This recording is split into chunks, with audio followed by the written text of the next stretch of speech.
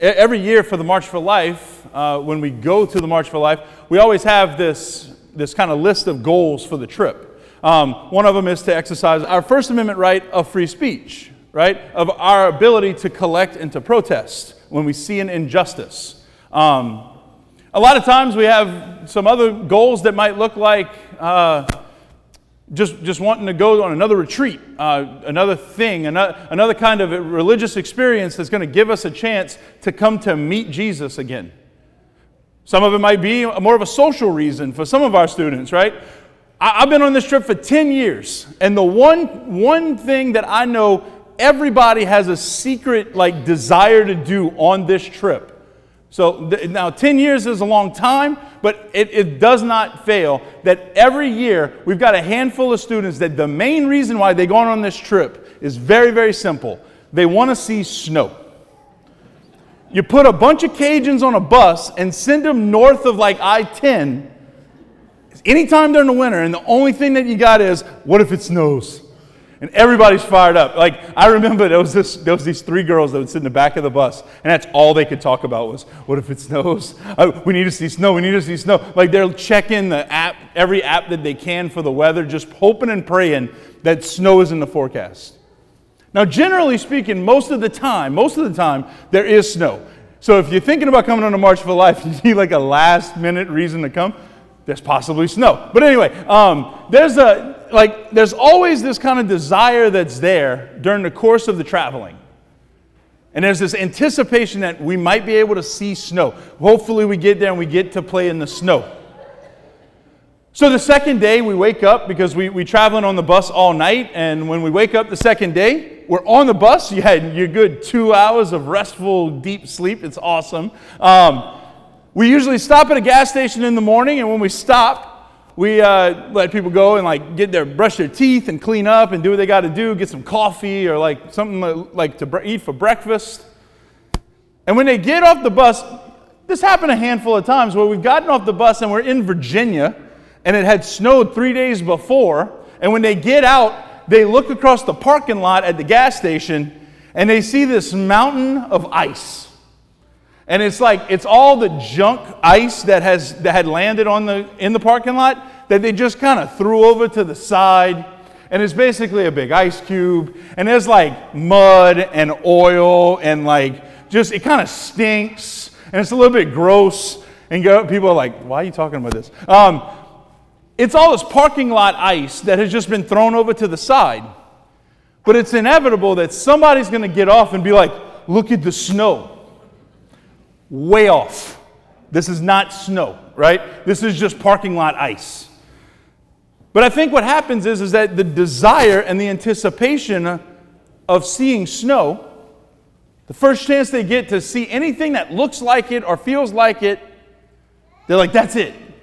And they're ready to go jump and play in it. Nobody wants to play in parking lot ice, right? A couple of days later, generally speaking, the heavens open up, and there's a good layer of 3-4 inches of snow on the ground, and we get to do our snowball fights and building the snowman and all that kind of thing, and it's a lot of fun.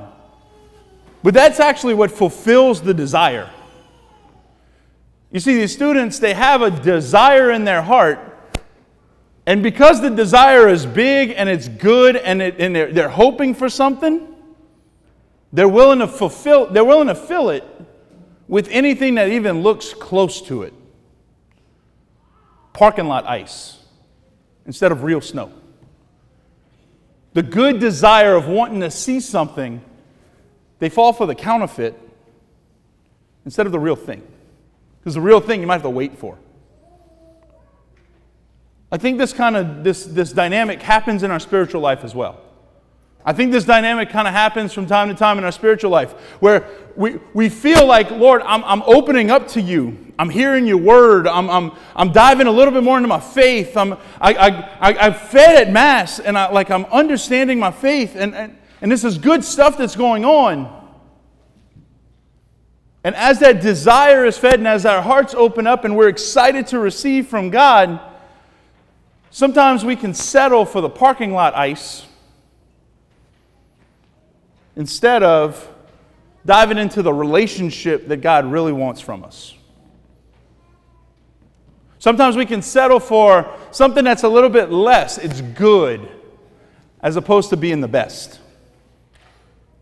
Today in our scripture, we hear this happen a couple of times where we have some central figures in our scripture where they're pointing out, where we're hearing this message, and it's pointing out that it's okay to have this desire. But don't settle for the parking lot ice. Reach, wait, be patient for the real snow, for the nice, powdery substance that you get to throw at people, right?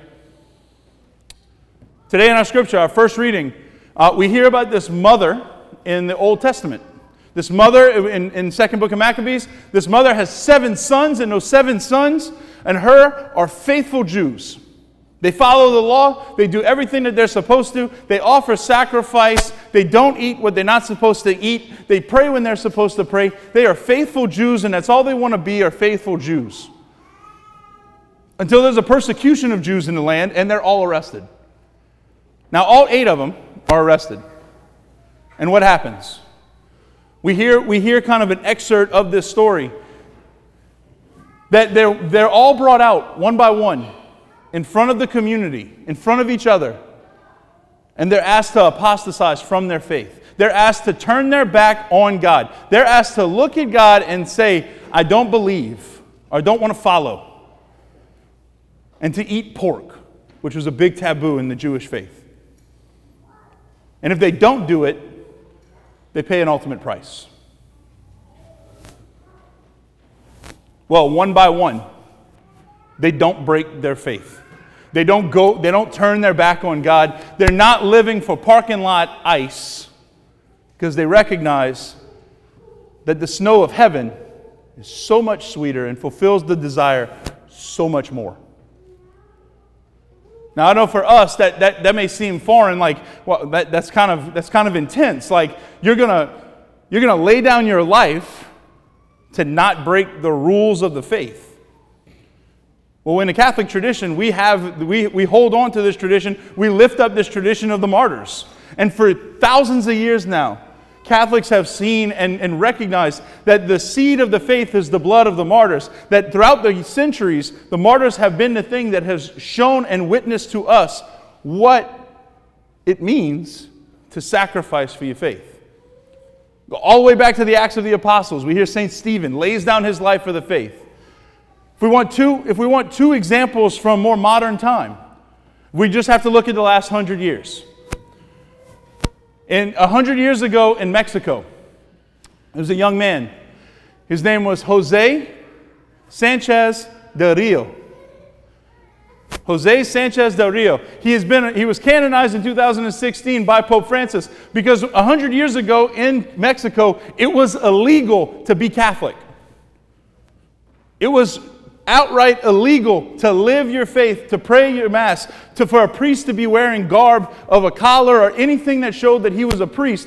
It was absolutely and utterly illegal, and they would kill you in the street if you did it. St. Jose was a 14-year-old boy growing up in this country, growing up in that environment. He had been a little bit of a mischievous kid at one time. He became an altar server. He started to grow closer, to learn from this one holy priest in his life. He came to come to understand who God was and recognize that this world had a lot of parking lot ice, but the ultimate desire of his heart was to sit in the powdery snow of heaven. And when it was time for him, he would help out the revolutionaries who were trying to overthrow the government and fight back against the government because they wanted to practice their faith in freedom. And he was arrested. 14-year-old boy. And whenever he was thrown aside, they basically told him over and over and over again, you have to go against your faith. All you have to do is say that God is dead, that you don't believe, whatever it is, you just have to go against your faith, and they're going to have mercy on you. And he went through all these different kind of tortures. They skinned the bottom of his feet, made him walk across salt. They made him walk across the town into the cemetery and look at his own grave. And it was his last chance. And they looked at him and they said, one more time, do you believe or not? And expecting him to deny his faith and to step away, he looked at him and he said the same words of the revolutionaries, Viva Cristo Rey, which means, long live Christ the King. And he went to sleep in that grave. 14-year-old boy. We fast forward a couple of years, 50 years or so. We find ourselves in Poland. And there was a priest. After World War II, communist occupation of Poland, there was this priest. His name was Father Józef Papawuszka. And because it's a fun word to say, I'm going to ask you to repeat it. Father Józef Papawuszka. It's a great word to say. Drop it at a party this weekend. You're going to be a stud. Don't worry. But Father Józef Papawuszka, what he was is he was a priest that just saw that the communists weren't recognizing the dignity of human beings, the dignity of work. And he started a movement against the communist group, and he got a little bit too powerful. And the communists made him disappear. They ended up finding him. He was in the trunk in a car in a river. But he stood up for what he believed in a political environment that wasn't very popular. St. Jose stood up for what he believed in a political environment that wasn't very popular. Essentially, both of them, they weren't concerned with parking lot ice. They were focused on the powdery snow of heaven. You see, the martyrs, for us, they give us an inspiration. These are two from the last 100 years, but there have been more blood spilled in this last generation, this last century, than there had been for centuries before. That we as Christians are persecuted. But why do we reflect on this? Is to strengthen us. It's to strengthen our way of living. And the witness that they give is that there's something greater than parking lot ice. There's something greater than those things that we kind of distract ourselves with from time to time. Like 46 to 41 is so great and so much fun, but it's useless in the grand scheme of things. I know, I just said that. 46 to 41 is great and awesome and a lot of fun, and I know we all had fun watching a football game yesterday, but ultimately it is absolutely useless in the grand scheme of things. A Super Bowl this year would be so much fun to watch and so great for our community. But it's useless in the grand scheme of things. What is it that our life is focused on? The deepest desires of our heart are not going to be determined by some football team that we don't really associate with. The deepest desires of our heart are going to be determined, are going to be fulfilled with this relationship with God, first and foremost. If we see the gospel today, we read the short version, but if we see the gospel today, the Sadducees come to Jesus and try and catch him in this thought exercise. They're trying to catch him in not understanding what he's teaching. They're trying to make him look like a fool in front of people, and they test him with this story that there's 7 men, there's 7 brothers, and the oldest marries this woman. And they don't have kids, and by the law, he's supposed to be married to the next brother, and the next, and the next, until they bear children. And none of them bear children, but they all die. And at the end of her life, she dies. And the question that they ask him is very simple. They say, who is he given to in heaven? You see, Jesus isn't going to play their little game. He's not going to get caught in their teaching, because the reality is that the sacraments in this world are pointing to something greater. The sacraments in this world point us to the relationship that we have with God. If today you decide that you're going to go to New Orleans, and you drive down Highway 90, you might see a sign that says New Orleans, 48 miles. A little while later, you might see a sign that says New Orleans, 25 miles. A little while later, you might see a sign that says New Orleans, 10 miles. When you get to New Orleans, you don't need a sign anymore. You don't need a sign that says New Orleans, 0 miles. You're there. If we think of the sacraments are simply signs pointing us to a place, pointing us to a person. So there's no Eucharist in heaven, because we dive into the eternal liturgy, the eternal Mass. There's no need to receive Jesus in body and blood, in his body and blood in the Eucharist, under the appearance of bread and wine. We get to receive him in his person. We're face to face with Him. You see, everything that we do in this church, everything that we do as a parish, as a community, is meant to point us here with our Lord, first and foremost. Like beyond the sacraments, beyond everything that we do, beyond the music, beyond everything else, like what we're called to be is in relationship with Jesus, first and foremost. And from there, everything else makes sense. Sometimes we can get distracted by parking lot ice. When in reality, what we want, what we desire, what's in us to be desired most and first and foremost is our relationship with Jesus.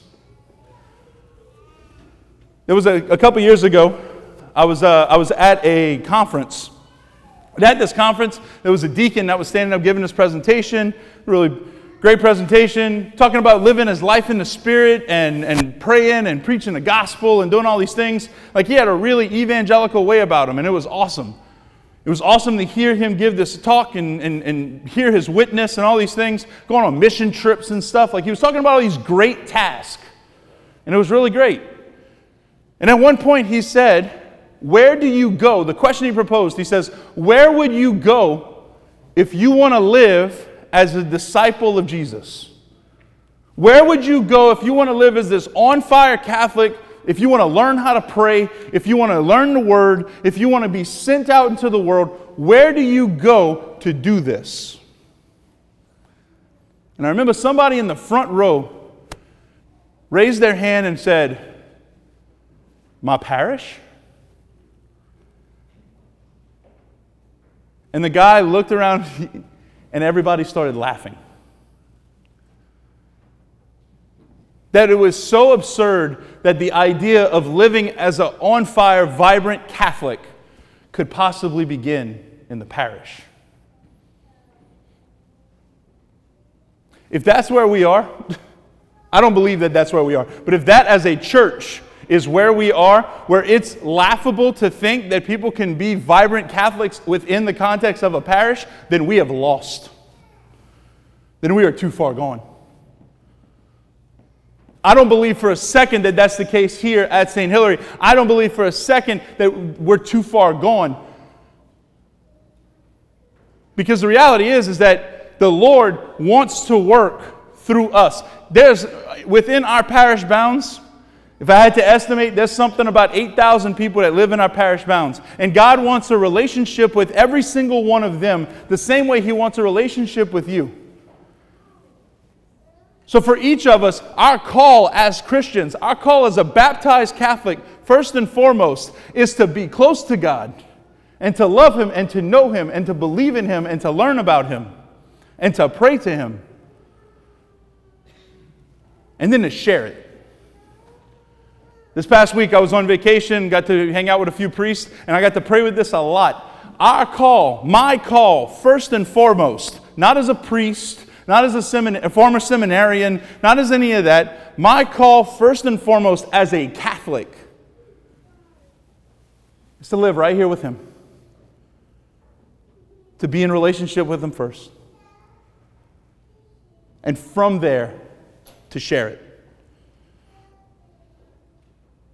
That's the call for each one of us.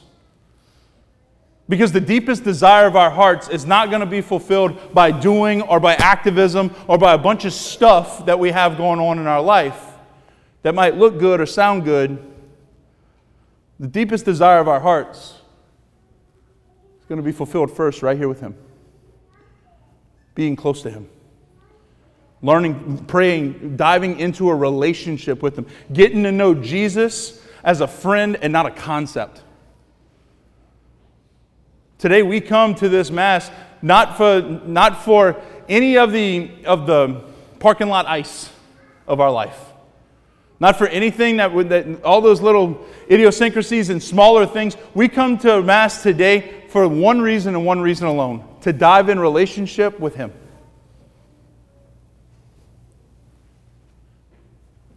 This is our call.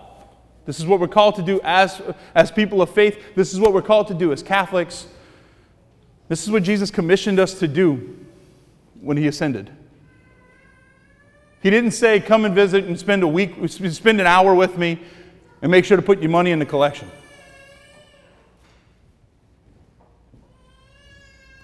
He said, be my disciple. Follow me. Remain close to me. Remain with me. Today we come not for parking lot ice, but we come for the snow that's going to satisfy our desire. Today, may we receive Him, receive the one who satisfies.